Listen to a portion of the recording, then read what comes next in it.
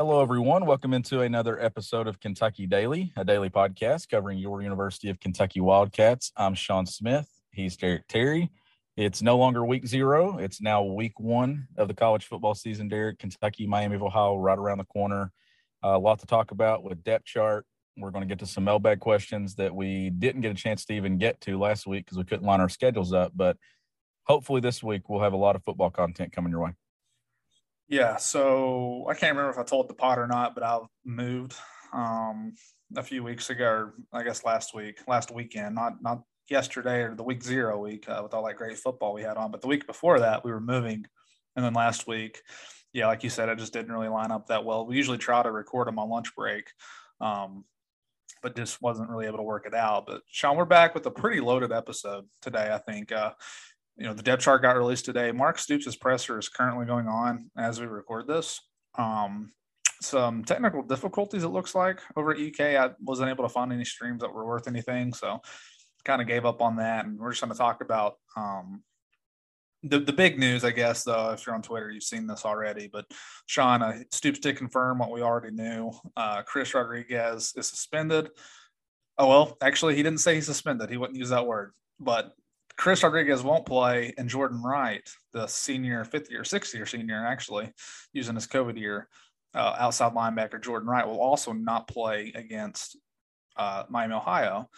But, Sean, what we don't know is how long either of those guys will be suspended, if there are other players that are going to be suspended, and what they're suspended for. Still things that were not – and, again, like I just kept using the word suspended because it seems like that's what it is.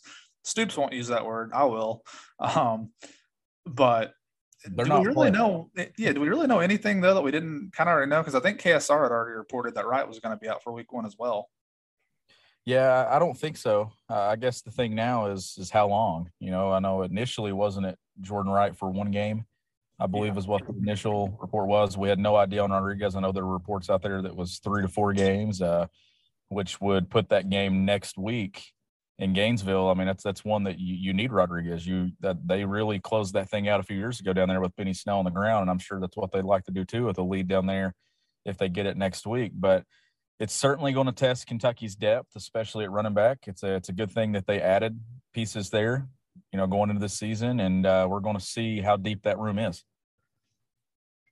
Yeah, and I plan to go back and watch the Stoops presser just to see some more of the answers. And as it is right now, I guess I don't want to say too much about it because I don't want to misquote him or whatever, because I'm just reading off Twitter.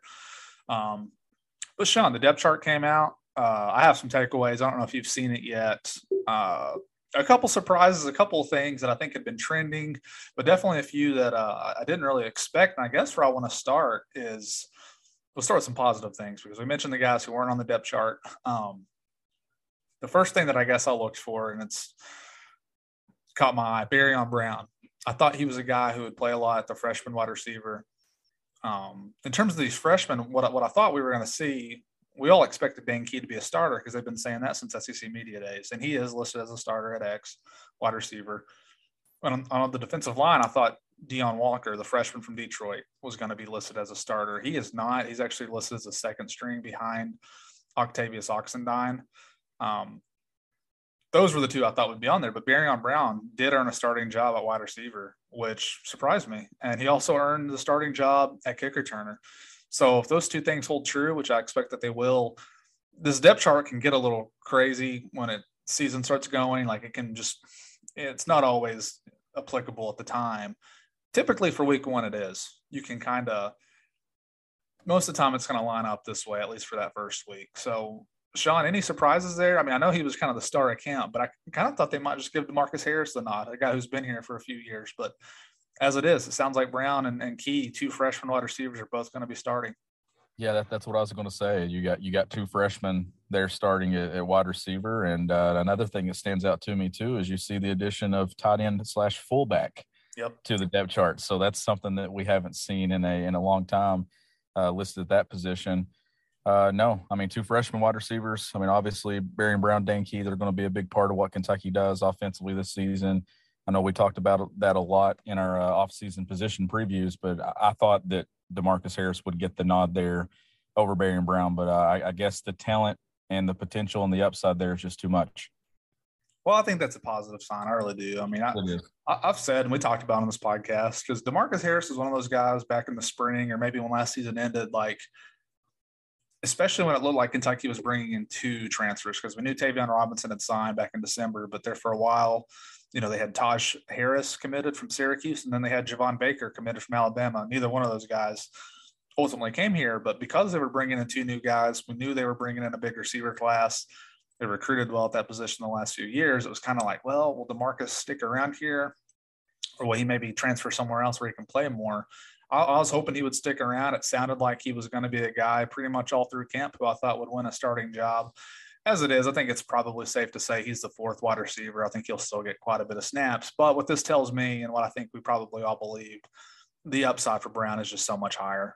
Like what he can be, his ceiling. I mean, he could be an all-SEC receiver. I don't think we're going to see that ever with DeMarcus Harris, but I do like how reliable he has seemed to be, especially last year in his career. A couple other depth chart notes. There's several, actually. Let's just go through here. It had been trending this way, Sean, but David Wallabo did win the left tackle job to start the season. Stoops said today he has been more consistent than those other options. You look at DeAndre Buford, who was the left tackle all through spring ball, all through the start of fall camp. He's not even at left tackle on the depth chart. He's at right tackle backing up Jeremy Flex. I don't know if that's one of these deals where Wallabo and Keontae Goodwin, the true freshman out of Louisville, were both just clearly better, or if it was just like obvious it was not going to work out for DeAndre at left tackle. Either way, it's a big change from what we were talking about at the start of this camp, because it looks like Buford will be no more than a rotational guy starting off the season. And there for a minute, he was kind of going to be counted on to be the left tackle. So, I mean, Wallabo has the size. He has the pedigree, 6'6", 302 pounds. Father played in the NFL for a long time. His brother played at Ohio State and also Duke. And Stoops clarified this one, but you're talking about the left side of the line. You got 2 redshirt freshmen. We mentioned Wallabo at a left tackle. Jagger Burton, highly rated recruit out of Frederick Douglass High School here in Lexington, is listed as a first string at left guard. Kenneth Horsey has been dealing with an injury throughout camp, so it sounds like Burton's going to get the nod there. How are you feeling about 2 redshirt freshmen starting on that left side of the line? Yeah, it's a good thing it's not an SEC game to right off next week. I mean, soon, Yeah, I mean you're protecting Will Levis's blind side there. So no, I think it's I think it just obviously it's the same thing we've been talking about with wide receivers. There's a lot of young talent on this roster, and I think it's going to bode well as this program moves forward. But I'm interested to see how those 2 do on that side of the offensive line starting. How many guys do you think that they play in this rotation of the offensive line when they're at full strength and they're healthy? I know when it was John Schlarman, he was really good at rotating in a lot of guys, getting live game reps, getting experience. And I know that went away last season. Do you expect them to get back to that 8 to 9 rotation and starting to get some of those and more bodies in there and getting them actual reps in big time moments in games? I think that's a great question, and one I'll be curious. To me, and I've said this about Goodwin, and it's interesting because Flack still has multiple years. It sounds like he's been a guy no one's really been worried about, because like you heard the whispers about Buford, people being kind of worried about if he could actually hold it down at left tackle. Everyone I've talked to has said Flax has been pretty solid over there at right tackle. Will he be back next year? I'm not sure, but I bring him up because I think there's a decent chance that both those guys you see at left tackle, if they keep improving and keep developing, I wouldn't be surprised at all if Keontae Goodwin just simply is too good to keep off the field come next year. I don't know. 351. Yeah, he's huge. 351. So I say that to say I think he will be rotated in at times this season. I think you'll get him some reps. I don't think he's going to be a guy who redshirts. I think it's pretty certain he's going to play more than 4 games. And in my mind, I think the ideal, and I'm not saying everyone would agree with this, but if Goodwin hits his potential, he's your starting left tackle next year, I think. Yeah. I think he's just too good if he develops into what he can be, which is a potential first-round draft pick. I mean, that's his potential. He'll have to earn it. He'll have to get there. But let's live in a best-world scenario. What happens, Sean, if it's clear Goodwin, maybe not throughout this season is your best option at left tackle, but there's no doubt next year he is. Well, what if Wallabo plays well at left tackle? Do you move him over to right tackle? Do you move Goodwin over? those are all questions we'll have to figure out, but I do think they will start to be answered this year with what you're saying in terms of the rotation. I don't know how they will do that, but ideally, Wallabo would play very well, and you wouldn't really have to get other guys in there out of necessity. But we'll see. I do think Burton and Horsey, I mean, Jagger sounds like he's too good to keep off the field. So I don't know what that looks like when everyone's fully healthy, but I do think he'll rotate in quite a bit. But then over there at right tackle for this year, I lean towards thinking Flax will play the majority of those snaps. It's just something about how Buford's camp went that makes me think he'll have quite a reduced role if everyone's healthy. Yeah, and I'm just reading the size on this offensive line. They're huge. Everybody. They're massive. They're long. You have a lot of names there that, big recruiting wins and stuff in recent years that you're now seeing show up and be on that depth chart, like a Jagger Burton, who, Derek, I still think today is probably our most popular podcast episode on this podcast over all the basketball episodes and everything. I'm pretty sure his interview was still our highest one. He's on that. Yeah, they absolutely love that. You got Eli Cox there in the middle, John Young, a name showing up there on the depth chart. I mean, there's a lot of talent there, and I do think Kentucky's offensive line will be fine as the season moves along, which then gets us into that running back situation.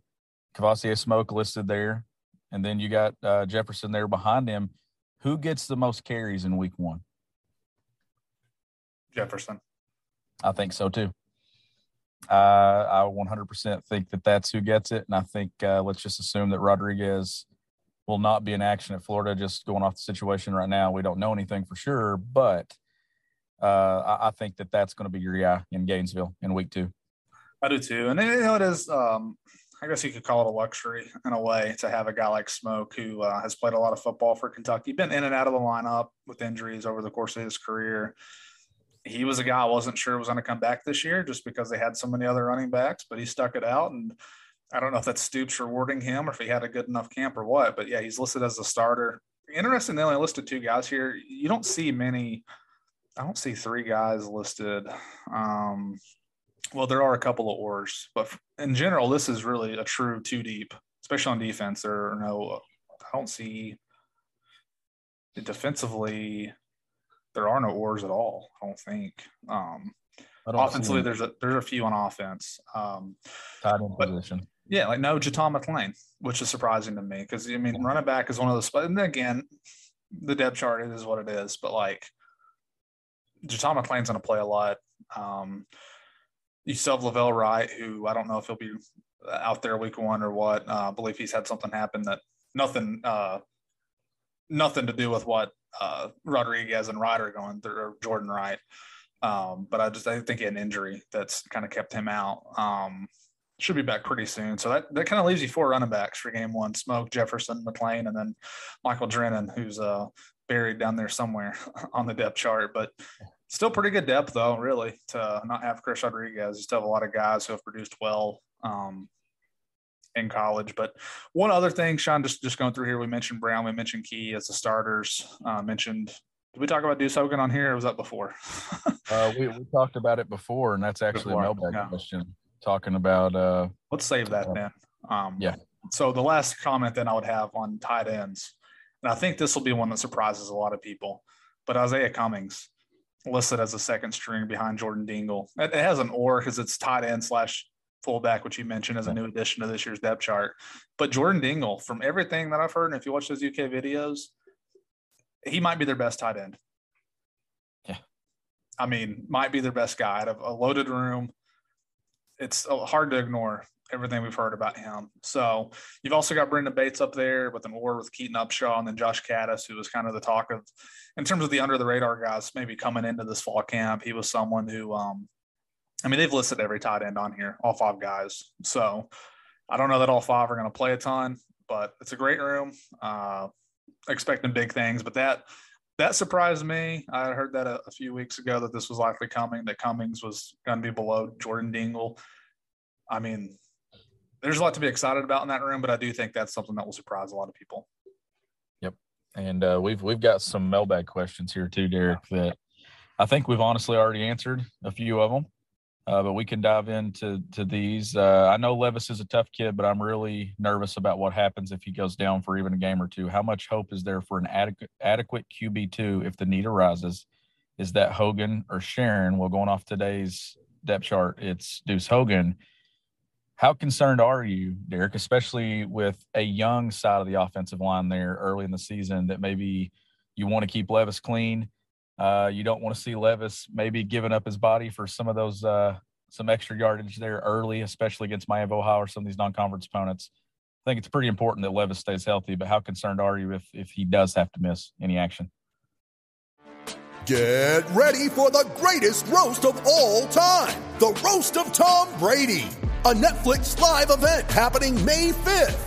Hosted by Kevin Hart, the 7-time world champion gets his cleats held to the fire by famous friends and frenemies on an unforgettable night where everything is fair game. Tune in on May 5th at 5 p.m. Pacific time for the Roast of Tom Brady, live only on Netflix. It's only a kick, a jump, a block. It's only a serve. It's only a tackle, a run. It's only for the fans. After all, it's only pressure. You got this. Adidas.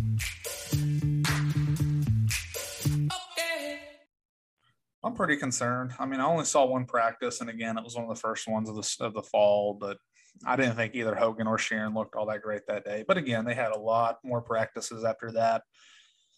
It's interesting because if you go off high school rankings, like Hogan, probably by the composite was either ranked just as high or maybe a little higher than Bo Allen. I don't know if it's a local bias I have just because I covered some Bo in high school and he just played here, so I was a little bit more familiar.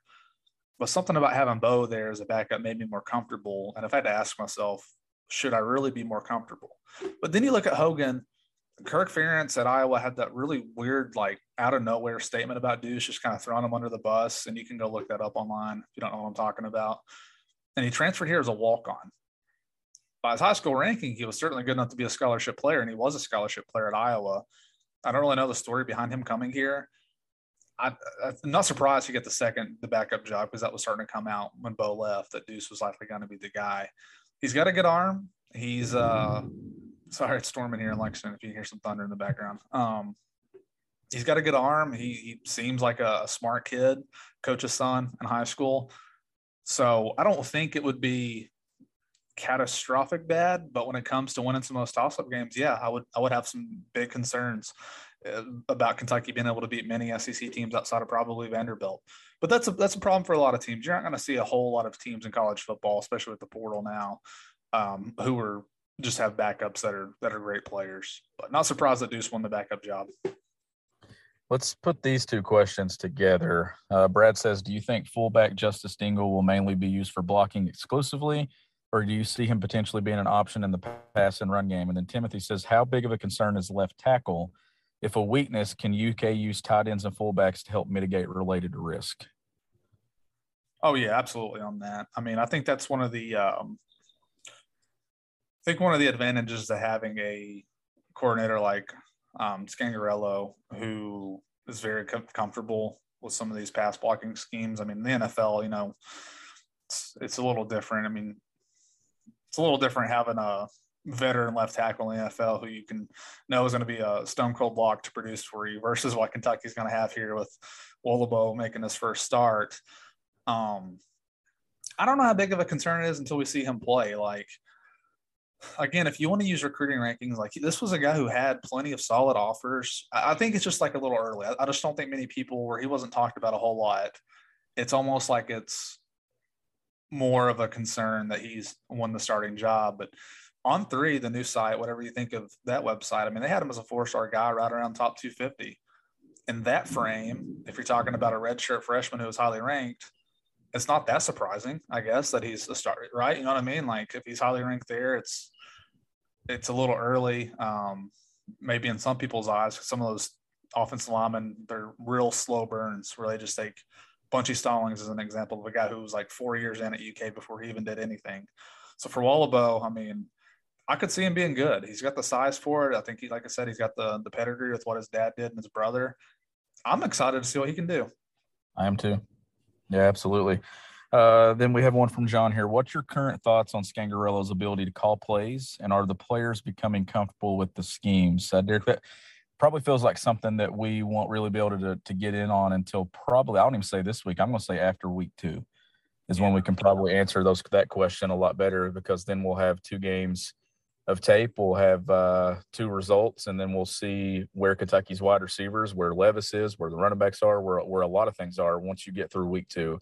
Week 1, we'll answer some questions, but I feel like that trip to Florida will be where we really get a lot of questions answered. I agree. As far as John, his question, excuse me. How big is it you think that they got an experienced quarterback coming back, breaking a new offensive coordinator, new things offensively? It helps that this is Levis' second year, not his first year. I mean, you're talking about a guy, I know his stint was brief with the Broncos, but I mean, Rich has been an offensive coordinator at the highest level. So, I mean, I feel like you don't get that job unless you know what you're doing. You know what I mean? Even though he got fired after a year, that's life in the NFL. All those dudes get fired eventually. Very few people are able to last a long time in one job. I mean, Belichick's one of the great coaches in the NFL of our lifetime, and I mean, even he was fired previously before getting to New England. So it's not like I think any less of Rich Scangarello. I mean, wait long enough, Sean. Liam Cohen, who's great here, like if he coaches long enough in the NFL, he's probably going to get fired at some point. It's just how it is in that league. But those guys tend to recycle through. So I do think that Scangarello knows what he's doing. I would expect that he has a pretty good year calling plays. And in terms of being comfortable, I would hope they're pretty comfortable, just because it didn't seem like things changed a whole lot. Some different nuances here and there. But, you know, that's what I think. I think he'll be pretty good, and I think that the players should be pretty comfortable. But the other question asking about kind of the blocking schemes and whatnot, that could be interesting to see how he does that if some of these guys aren't able to hold up all that well on the line. You know, what kind of tweaks does he have from his past experience with the 49ers or the Broncos or whoever to kind of help those guys out? Ron has a question here. The last few years, we've had an unquestioned defensive leader. Who is it this year? Lots of talented guys, lots of young guys too. Has anyone really stood out as the vocal guy or just the most productive of the bunch? And I mean, obviously, Derek, you know, you got experienced guys like DeAndre Square, Jacquez Jones. I mean, JJ Weaver there on the edge, Jordan Wright when he is available. I mean, there's a lot of guys on that defensive side. Who do you see being the guy that takes charge? Is it more than one guy? Square was the first name I thought of when I saw this question. But Jacquez Jones in year 2, I think because you hear coaches talk about it as the inside linebackers, typically the middle linebacker kind of being the quarterback of the defense. I think you naturally kind of gravitate towards that position when you're thinking about leaders. And Jacquez Jones being another year in, I think he could be a guy that's pretty vocal. I just think those backups are going to play a lot, though, Sean. Like, I think De'Aaron Jackson and Trevin Wallace are going to get a lot of run this year. And it doesn't mean that you have to be out there every single snap to be an unquestioned leader, what have you. But Square would be a guy on my list. I think J.J. Weaver is another guy who this year could take on even more responsibility as in that role. I think his importance to this defense is huge. He's one of the guys I think they just cannot afford to lose. He's that good off the edge, and especially if Jordan Wright's going to be out. Because then you're in a spot where you have a true freshman, Keaton Wade, who I think has great potential down the road. Don't know that you want to be counting on him right now, though, to play a ton of snaps. So that's a big one of my eyes. And I've never talked to this kid a whole lot when I was on the beat, but everyone says so many great things about him. Octavius Oxendine, maybe not necessarily this year, but I bet next year could be a guy we're talking about as kind of one of those unquestioned leaders. And then just in terms of guys who have played a ton, you still have Ty Asian back there in the back half of the defense at strong safety. So those would be the guys that jump out immediately to me. And I believe this might be our last one. Ollie says, what do you project the running back depth chart to look like? I know we got into this earlier. So many different skills and styles there. I'm specifically interested in where Wright is in depth projections. Should we be concerned about our offensive line tackles? Obviously, I say we project this with Rodriguez, right? Like, let's go with whenever this is suspension, whatever we're going to call it, whenever it's up. And if he plays, obviously we know he's going to be at the top of this thing. But how do you see it? Let's just move ahead here. We don't know. We've not got to see anything yet, but let's go to October. What do you think it's like in October, the running back room?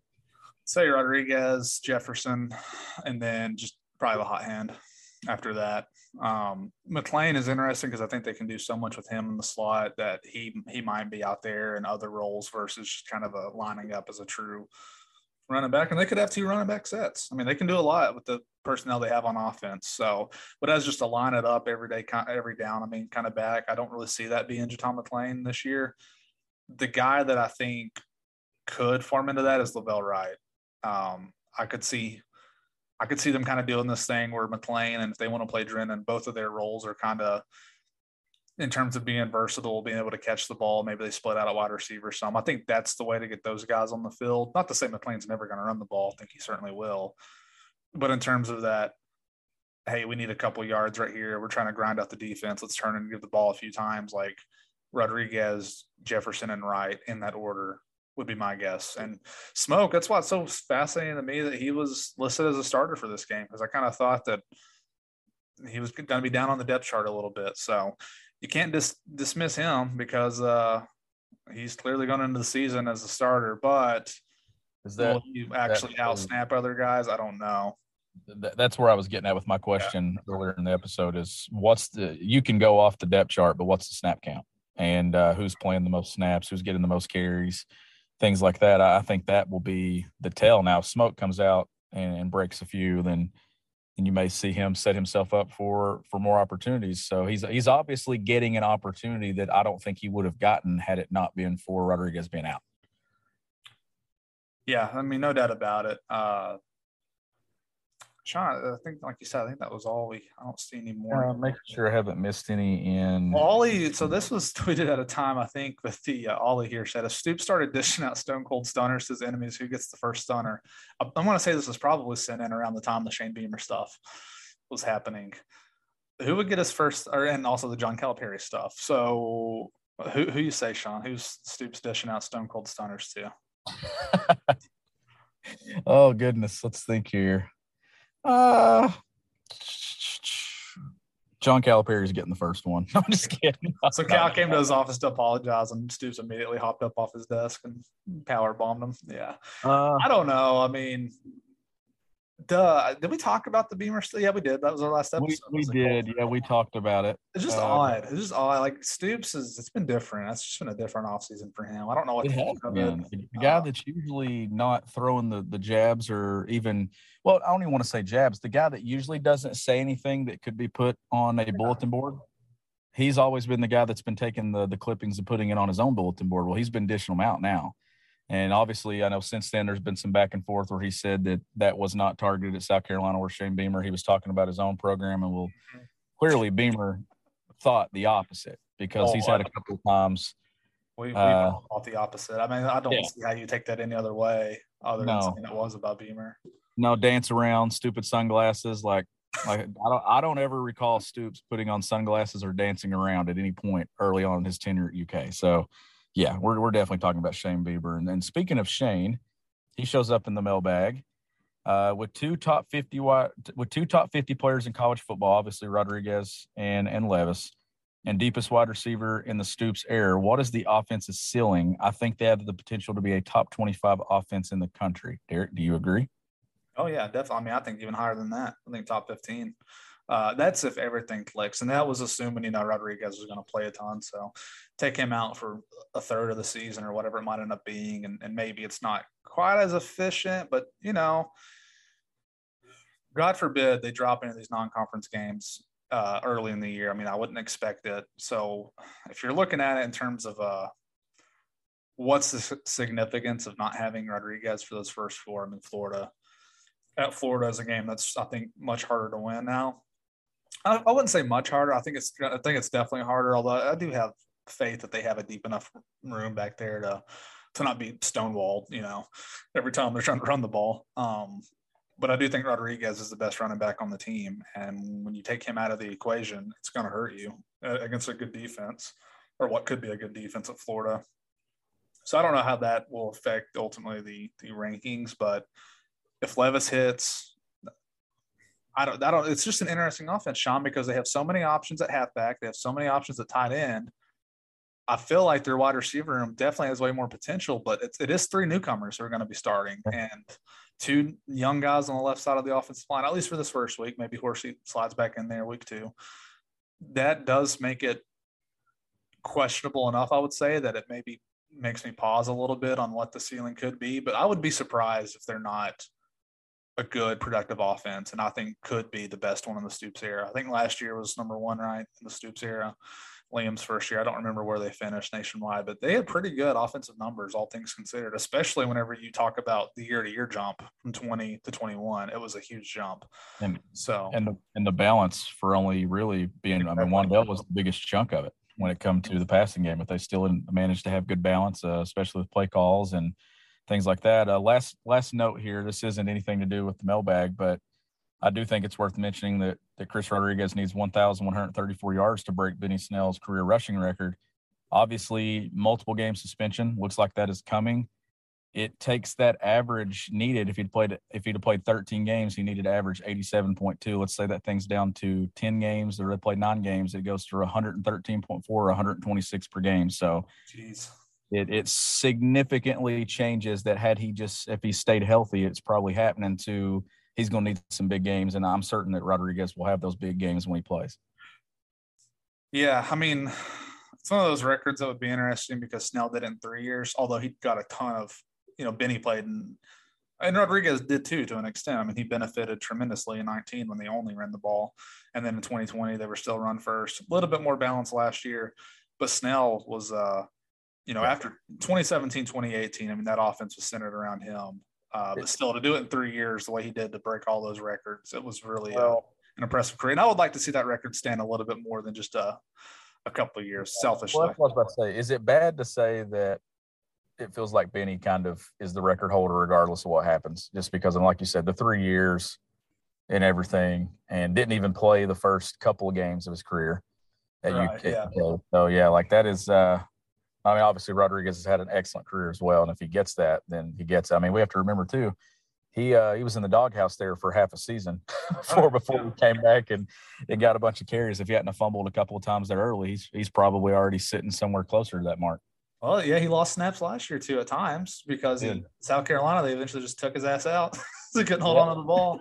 So yeah, he could have had a few because that was fourth quarter round that I can't remember if he got put back in or not. Those games are all kind of a blur once they're done. But no, that's a good point. I mean, getting up to potentially 120. That's assuming he plays in a bowl game and everything. If you play 9 games, I'm assuming he missed 4. So you take 13 games, including the bowl. Take 4 games off 9. You said 1134 divided by 9. Yeah, 126. He could do it, but that's you're gonna have to have a few huge games, like you said. Well, and then if you miss a game at any point due to injury or anything like that, then that number goes to 141.7.